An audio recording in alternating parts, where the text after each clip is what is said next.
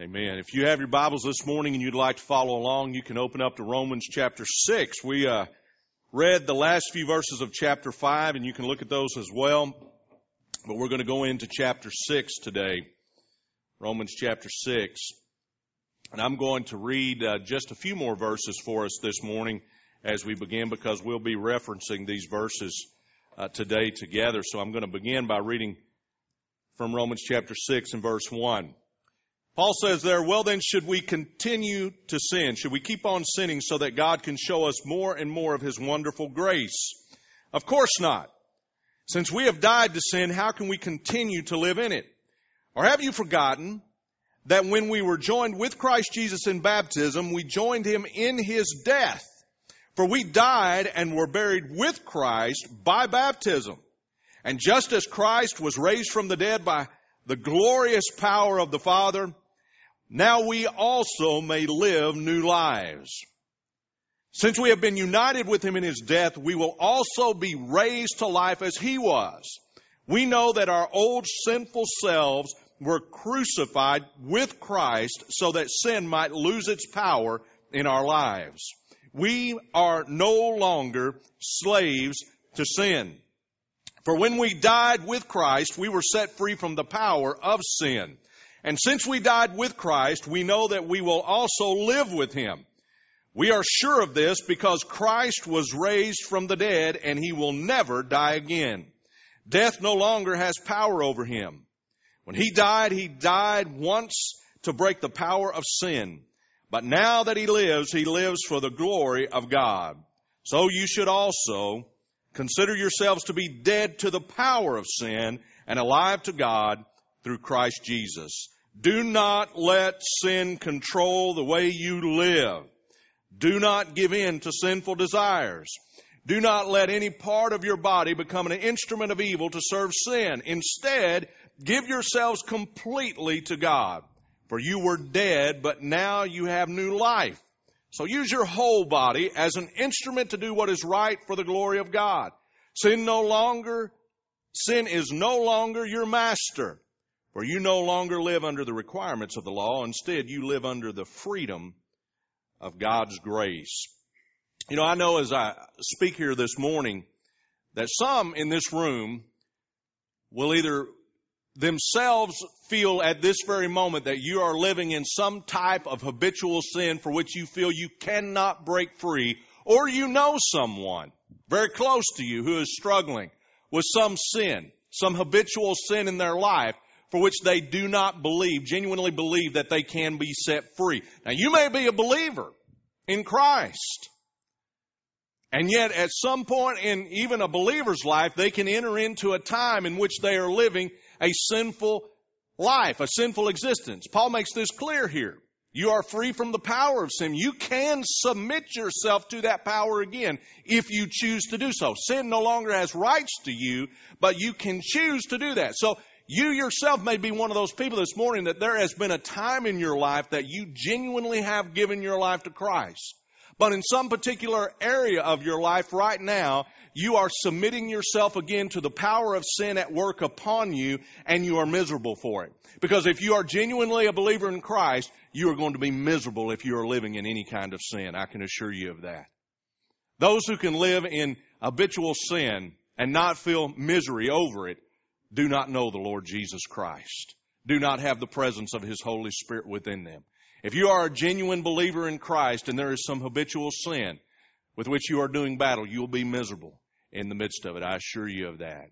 But I have good news for you this morning. If that is you or someone you know that you are close to, you need to understand this sermon can be a life-changing experience for you. It truly can.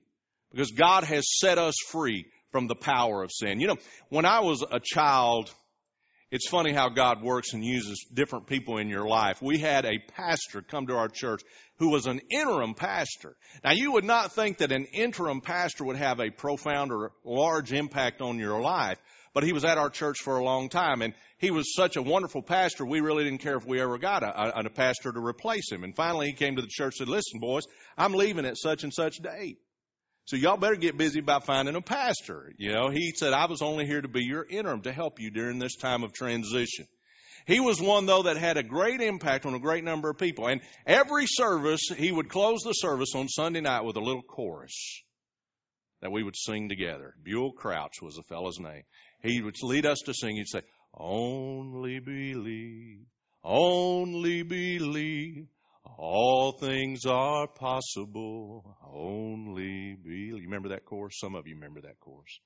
That's a very simple thing, isn't it? Why would he close the service with those words every Sunday night? Well, it was a church that was going through a very difficult time. It was going through a very trying time. It was a time of great transition. And I believe that one of the things that he wanted us to focus on is the power of Christ and that nothing is impossible with God. And listen, this morning I want to just begin by letting you know that nothing is impossible with God, that we serve a risen Savior, and He is in this world today, and He is living. You ask me how I know He lives within my heart, but let me tell you something. It's a changed heart. It's a changed heart. It's different, and I am different, and I can testify to the reality of God by the difference and the change that He has made in my life, and that change can be something you experience this morning. If you do not know Jesus Christ, if you do not have a relationship with God, and you're just walking around as one of these people who believe themselves to be spiritual, but you're not connected to any kind of religion or faith particularly, I've got news for you.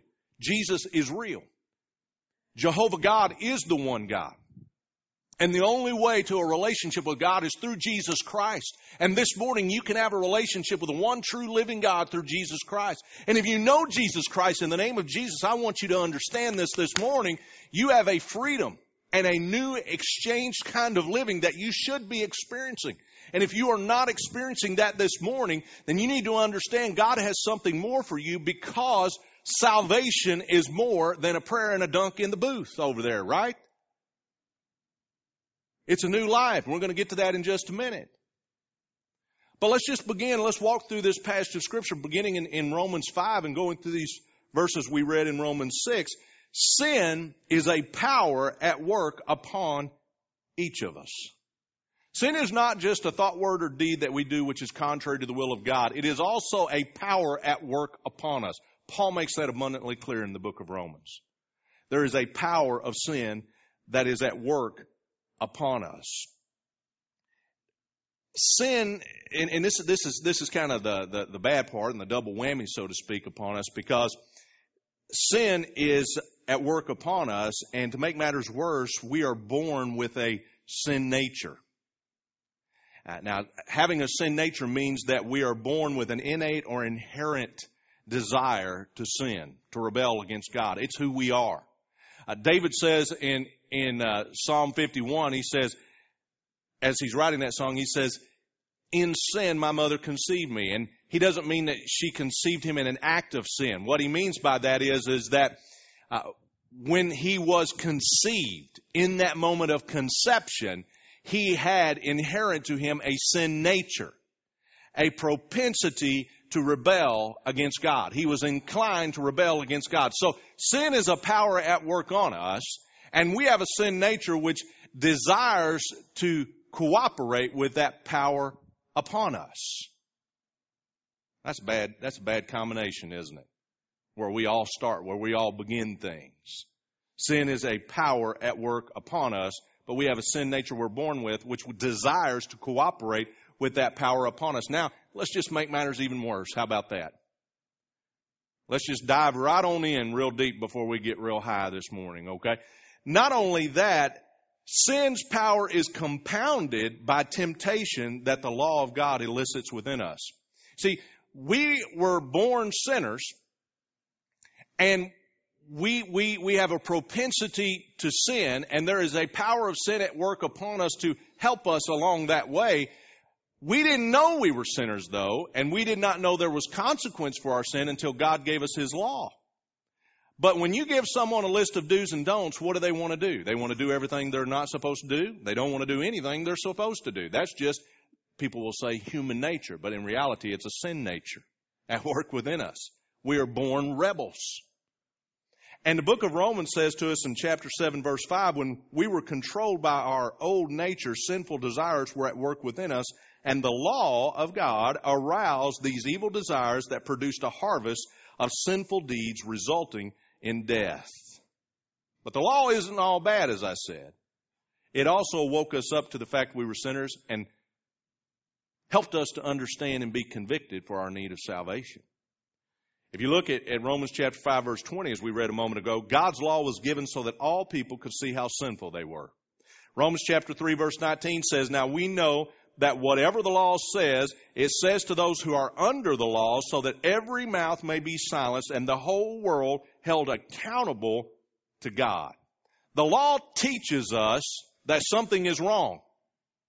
The law teaches us that we, yes, are sinners. And we have broken God's heart because of our sin. And we are going to be held accountable for that. Now, if the Scriptures stopped there, we'd all be in trouble, right? Now, go with me on this. I know there's some academic exercise to be had here at the beginning. So don't get lost in this, all right? If the Scriptures stopped there, we'd all be in trouble. But we go back and look at what we read moments ago in chapter 5 of Romans 20 and 21. But as people sinned more and more, God's wonderful grace became abundant.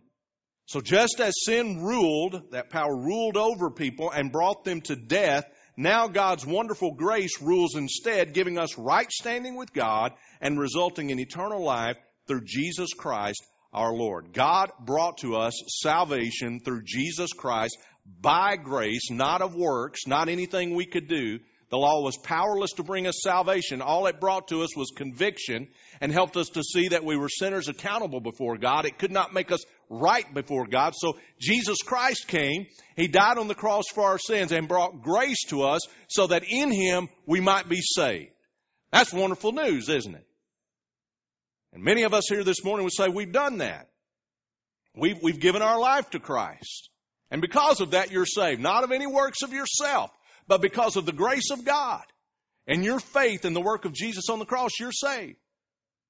Now, there are many people who will be critical of that idea and critical of that theology with this point. They will say, well, in that case, why not just live however you want to live?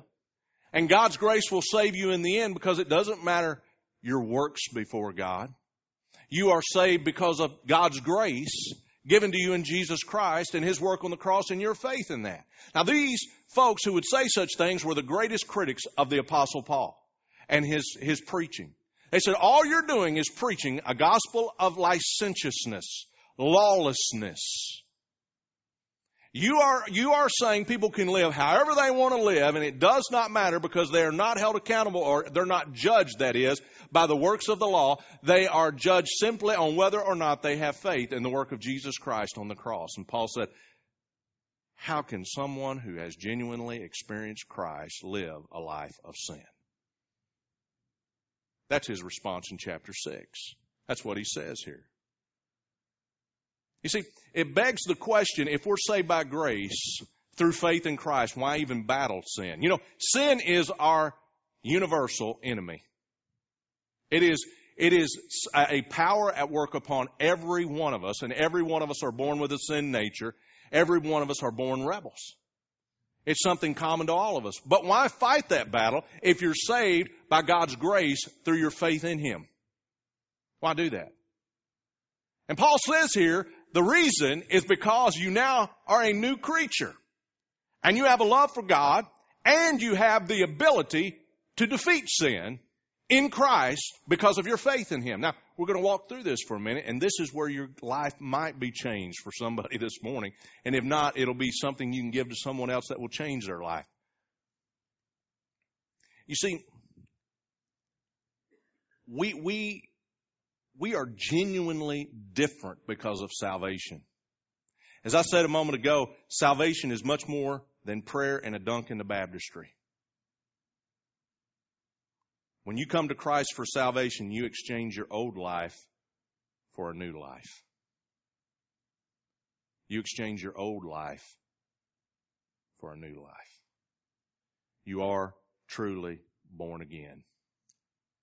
You know, the strongest argument for the gospel of Christ is the personal testimony of those who have been genuinely changed by grace through faith in Jesus Christ. There was once a fellow by the name of Charles Bradlaugh, and he was an avowed infidel. That is, he was an atheist. He was the Dawkins of his day. Many of you know who Dawkins is, who's a greatly known, or well-known, I shouldn't say great man, he's a well-known atheist who debates Christians all over the world today. But Bradlaugh was an avowed infidel and an atheist who once challenged the Reverend H.P. Hughes to a debate. And the preacher was the head of a rescue mission in London, England. He accepted the challenge on the condition that he could bring 100 men and women who would tell what had happened in their lives since trusting Christ as their Savior. They would be people who once lived in deep sin, some having come from poverty-stricken homes, others from other types of homes. They might have had every excuse in the world for the way they lived beforehand, but they had been changed by Christ. And Hughes said that they would not only tell of their conversion, but would submit to cross-examination by any who doubted their stories. Furthermore, the minister invited his opponent to bring a group of non-believers who could tell how they had been helped by their lack of faith. When the day arrived for the debate, the preacher came accompanied by 100 transformed persons. But Bradlaugh never showed up. And the meeting turned into a testimony time in which many sinners who had gathered to hear the scheduled debate were converted. They became Christians and followers of Christ. Some folks don't fully understand or appreciate what coming to Christ is. See, some folks have this idea that when you come to Christ, you're forgiven of your sins and given a new address in eternity. You change your reservation. And while those two things are true, there is much more that goes on when a person genuinely experiences Jesus Christ in conversion. You see, when you come to Christ, what you are doing is you are admitting, you are confessing that what Scripture says is true. What the law of God says is true, that I am a sinner. I am a rebel. I have broken God's heart with my thoughts, words, and deeds that are contrary to His will. When you come to Christ for salvation, you recognize that Jesus died on the cross to pay for your sins and defeat the power of sin in your life. And when you come to Christ, you come to believe that the old person that you were born to be, with this sin nature dominated and ruled by sin, dies there with Christ on the cross. And just as Christ rose from the dead, you too are raised to walk a new kind of life in Christ. It's not just about being forgiven of all of the things you've done wrong that are contrary to the will of God. Yes, that part is true. The shed blood of Christ is for the forgiveness of our sins. But it is also to defeat the power of sin in our life. And that's what Paul makes very clear here this morning in Romans 6. Paul wrote to the Corinthian church, and he said in 2 Corinthians 5:17, this means anyone who belongs to Christ has become a new person. The old life is gone, and the new life has come. All of this is symbolized in baptism that Paul outlines for us here in chapter 6. When we enter into the waters to be baptized, it's symbolic of the old person walking in there, who we were and who we were born to be. When we're placed under the water, it's symbolic of our death and burial. We have died to the old man, the old woman that we were born to be. And when we're raised up out of that water, it is symbolic of the resurrection unto new life to the glory of God. And that's what we're living for now. And sin no longer has dominion over us. We were enslaved by sin. It was the way that we were trying to approach God and please God and be justified before God until grace came. And now we are set free from the bondage of sin and saved by grace, raised to new life with the love of our God. We are now choosing to follow Him, choosing to walk after Him by faith because of our passion for Him and our new life with Him. Let me tell you,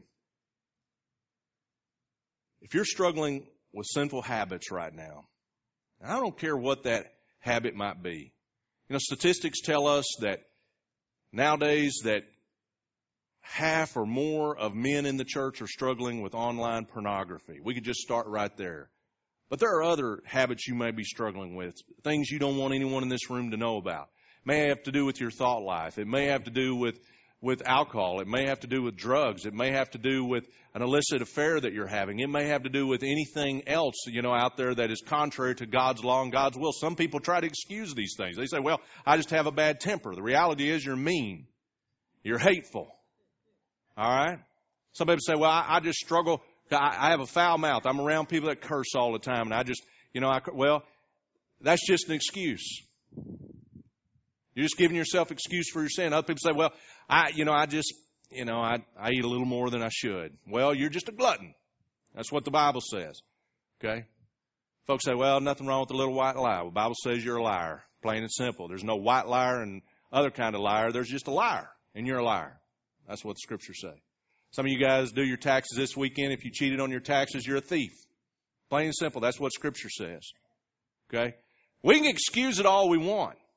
But if you're out here this morning struggling with habitual sin in your life and struggling to have victory over sin in your life, you need to understand that as a believer in Christ, you have died to the old man, been resurrected to the new man, and sin no longer has dominion or the right to rule over you. That's what Paul says. Since we've been united with him in his death, we've also been raised to life as he was. We know that our old sinful selves were crucified with Christ so that sin might lose its power in our lives. We are no longer slaves to sin. That's what verse 6 says in Romans chapter 6. We're no longer slaves to sin. Satan wants us to see ourselves as we once were rather than who we have become. And here's how Satan does it in so many Baptist churches. He wants us to stumble around life believing that we're old sinners awaiting the holy bus to heaven and glorification and perfection. And he wants us to believe that sin while we're on earth still has a power over us. See, we in so many of our churches, we sit back and we sing about the sweet by and by and some glad morning I'm going to heaven with the idea that then I'll be perfect, then I'll be free from sin, then I'll be who I'm supposed to be. And right now, God just overlooks everything because of His grace. Now, let me tell you, He has forgiven you because of His grace. But as we have faith in His work within us and the Holy Spirit which is now within us, we can live right now holy lives. Now, you might sit there and say this morning, are you preaching sinless perfection? No, I'm not. But what I am saying is that sin is a choice the believer makes. Unfortunately, we many times make poor choices, but we don't have to. Sin is not a power at work on us, and we just the defeated foe just waiting for what he's going to do next to us. Folks say, well, the devil made me do it. The devil can't make you do anything. Okay? And you might sit there and say, I just can't stop. No, you cannot stop, but Christ in you can stop. Because here's the other point that I want to make this morning. What Paul is saying here to us is an impossibility in the flesh. What Paul is saying here this morning to us in verse 12, do not let sin control the way you live. Do not give in to sinful desires would be an impossibility apart from the first 11 verses that we read in Romans chapter 6. We could never deny sin its right to rule over us if not for our death and resurrection in Christ. But we can, because of our death and resurrection in Christ, make new choices in Jesus. The devil can't make you do anything.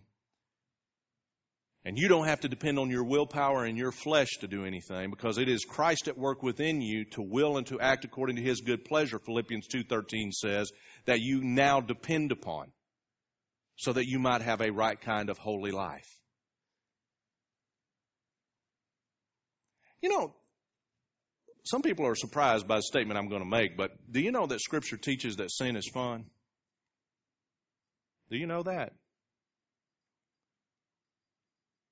In the book of Hebrews, it talks about sin being pleasurable for a season. There is a season that it is fun. So you go out of here and you sin. I don't care what that sin is, whatever it is you choose to gratify some type of desire in an improper way. And that's what sin is. Listen, sin is an improper attempt to gratify yourself. These desires that we have are natural desires. The desire for sex and sexual fulfillment is a natural desire God gives us. When you go out here and try to sleep with as many people as you can, you're trying to fulfill that desire outside of God's intended purpose, that is marriage between a man and a woman. Okay? So, sin is pleasurable for a season.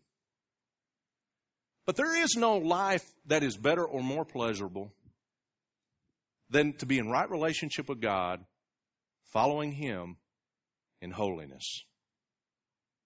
That's the truth, guys. When you're enjoying that relationship with God and it is unhindered by habitual sin in your life, you will experience something that will go far beyond anything sin can provide you. And it's possible if we trust Him. We can never add one thing to what Christ has done for us. However, we must have faith to fully experience what He's accomplished on our behalf. And that's what Paul's saying here. Don't offer yourselves as instruments of unrighteousness or sin, but offer the parts of your body to righteousness, holiness, and Christ's way of doing things. And you can do this in Christ because He has defeated the power of sin in your life and over your life and given you a new nature and a new life in Him. Doesn't mean that sin nature isn't there. It's just supposed to be dead. It's crucified. And you've been given a new nature that you might live to Christ. We now have a new propensity, Romans 8 says, to obedience. And we now have the possibility to be pleasing to God, Romans 8 says, whereas before we had no possibility whatsoever. Did you know that? We expect so much from these lost people. We expect that they would be pleasing to God, but they can't be pleasing to God. That's what Scripture says. In Christ, we now have the ability to be pleasing to God and follow after Him. And we should. As we look at this passage of Scripture, there are so many different things and so many different applications that we could take here. But I just want to bring it to a conclusion in the next couple of minutes. I want you to listen careful. First of all, let me just say that probably next week, I'm going to offend everybody. So you don't want to miss that sermon, right? I'm going to just offend everybody, Paul. Everybody.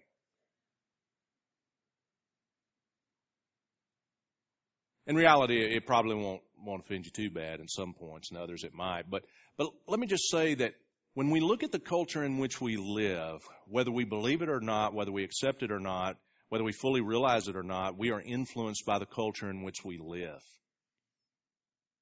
And we grow to accept certain things as normalcy, which never should be. We grow complacent in our living and dull in our senses and spiritually dull in our convictions so often.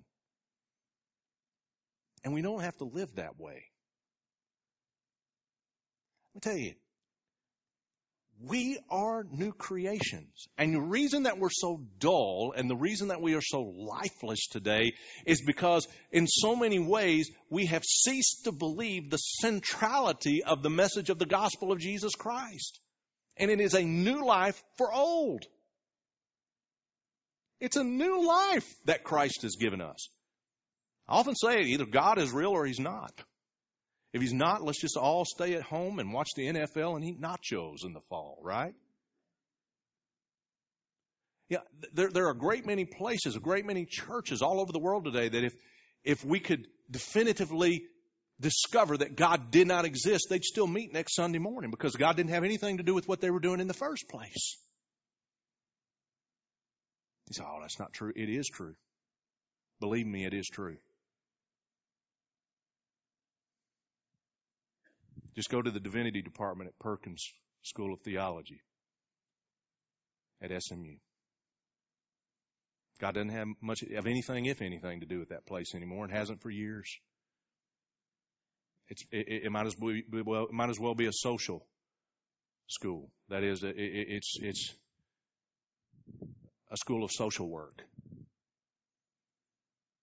Let me tell you something. When we lose sight of the central message of the gospel, we've lost the gospel. Paul said to the Galatians, he said, you foolish Galatians, who has so quickly bewitched you into believing a gospel that is no gospel at all? And we've done the same thing in the United States. We have become a people focused on so many different things. Let me tell you something. God is real. And people ask me all the time, so what's the vision of your church and what's different about your church and what makes your church something unique and different? Well, we're going to get into that and discover. I'm going to go at length on some of this stuff, but I need to stop and say something about it right now as we're talking about this, because you know what's different? You know what I hope is different? If I'm called as pastor to cast a vision in that sense, it is that we worship a God who exists. We are not religious atheists. We believe in the transcendent. There is something real happening here. And if it's not, then we are on our face before God, begging God, pleading with God to make it so that we might experience Him. Because we believe He's real. And He's given us a new life in Him. And that old life has died, and we have been raised to this new life. And we've been given a Holy Spirit that is real. And the Holy Spirit of the living God is what we seek to experience. We want to walk with Him and obey Him and know Him better every moment of our life. We want to follow His will every moment of our lives. That's who we are. That's what we're about. And leading other people to know a God who really exists and gives new lives for old. A transcendent experience. That is something beyond the world, beyond really our comprehension. That's what it's about. That's what Paul is saying here. He's saying something literally happened to you. You were literally put in Christ on the cross. Just as we were literally in Adam when he sinned in the garden, and Eve when she sinned in the garden, we have been literally put into Christ that moment we have faith in Him for our salvation. And our sin man dies there with Him. And we are literally placed in the tomb with Christ. We were in His body as much as we were in Adam when he sinned in that moment when Christ was placed in the tomb. And literally we have been resurrected to walk in new life. Why do you have a sin nature when you're conceived in the womb? Because of Adam. And why do you have a new nature and a new life? Because of your faith in Christ. Because the moment you have faith, you are conceived again and born again. That's what Jesus says in John chapter 3. And you are a new person. You are not the same. Don't you believe you're the same person? You didn't just change your eternal address. You became a new person. If you didn't, you need to get saved this morning because you haven't experienced the real thing. And we need to be shouting to people out there and letting them know about the real thing. This is not just an opinion. This is not just one view of things. It's the only view of things. Christian worldview is not just one worldview. It is the only worldview that is grounded in truth. The reality is God created this world. We sinned. Jesus came. He saved. And He's coming again. And if you don't know Jesus, you're not going to live in eternity with Him. That's the truth. And while we live here on this earth, we live a new life. We don't wait for heaven to get that new life. We began eternal life the moment that we entrusted Christ with who we were. I want to close with just one story about a fellow that went to a revival meeting a long time ago. Dwight L. Moody was preaching an evangelistic crusade in Brockton, Massachusetts, when a young man stood up to testify about his confidence or lack thereof of his salvation. Now, he was coming to Christ, but he had questions because he knew that he had been a great sinner. Oftentimes, folks that are notorious for their sin have doubts when they come to grace because they just find it too hard to believe, too good to be true. So this man came to this meeting, and when he was testifying about his salvation, he said, "I'm not quite sure." Meaning that he wasn't really certain that God could save him from his sins, change him from who he was. But he didn't stop there. He continued and he said this. He said, "I'm not quite sure, but I'm going to trust and I'm going to obey God." That is, I'm going to trust that everything that God has said He's doing for me, He's doing. That word trust means to rely upon and depend upon the character and the power of someone or something. And so he said in that moment, he said, "I'm going to rely upon God's character, that He is good and will do what He said He's going to do and is capable of doing what He said He will do. So I'm going to rely right now upon Him with my sin problem. I'm going to rely on Him right now for who I have been up to this moment. And rely on His ability to forgive me of my sins and change me. And then I'm going to obey Him. And that's how you do it. Christians who just go out and try to obey God in their flesh, they never get it done. All they're doing is falling back on law and trying to engage God in do's and don'ts. But the people who love Christ and trust that Christ has genuinely changed him and has powers at work within them, they have a desire to obey Him and an ability to obey Him. They just naturally walk in obedience. You say, well, that just seems too hard to be true. That's just the gospel. Go take your argument up with God, not me. So this man said, I'm going to trust and I'm going to obey God. I'm going to do God's will. I'm going to trust and obey. Daniel Towner was the song leader for that meeting. And he was impressed by the young man's testimony, so much so that he wrote down the words and stuck them in his pocket. Later he wrote a friend, John Sammis, and in his letter he told him about the young man's testimony and included the young man's words, I'm not quite sure, but I'm going to trust and I'm going to obey. Sammis quickly transformed these words into a hymn chorus, trust and obey, for there's no other way to be happy in Jesus but to trust and obey. Soon he had 5 stanzas to go with the chorus, and he sent them to Towner, who composed the tune that we still sing today. Many of you sitting here know that hymn. When we walk with the Lord in the light of His Word, what a glory He sheds on our way. Must do His good will. He abides with us still, and with all who will trust and obey. Trust and obey, for there's no other way to be happy in Jesus but to trust and obey. There are always in a crowd this size of Christians, a great many who are unhappy. And if you're unhappy this morning, there's only one way to be happy, and that is to trust Jesus completely and totally with your life. Not just for your eternity, but for the time you spend here on earth. And to depend fully on what He has said that He has done for you, and that He has saved you and given you new life and put His Holy Spirit within you so that you might then obey. For there is no other way to be happy in Jesus but to trust and obey. So the question this morning is, are you trusting so that you might obey? And if you have yet to trust, even for the first time, then we invite you to do so. But if you have placed your trust for your salvation in Christ, but you have not put your trust in Christ for your life, day to day, moment by moment, so that you might obey and be happy in Jesus, that unhappiness you feel is the conviction of the Holy Spirit of God upon your life and how the devil's playing games with your soul. And you this morning need to come and just say, Lord, I trust so that I might obey. Would you do that this morning? Would you trust and obey?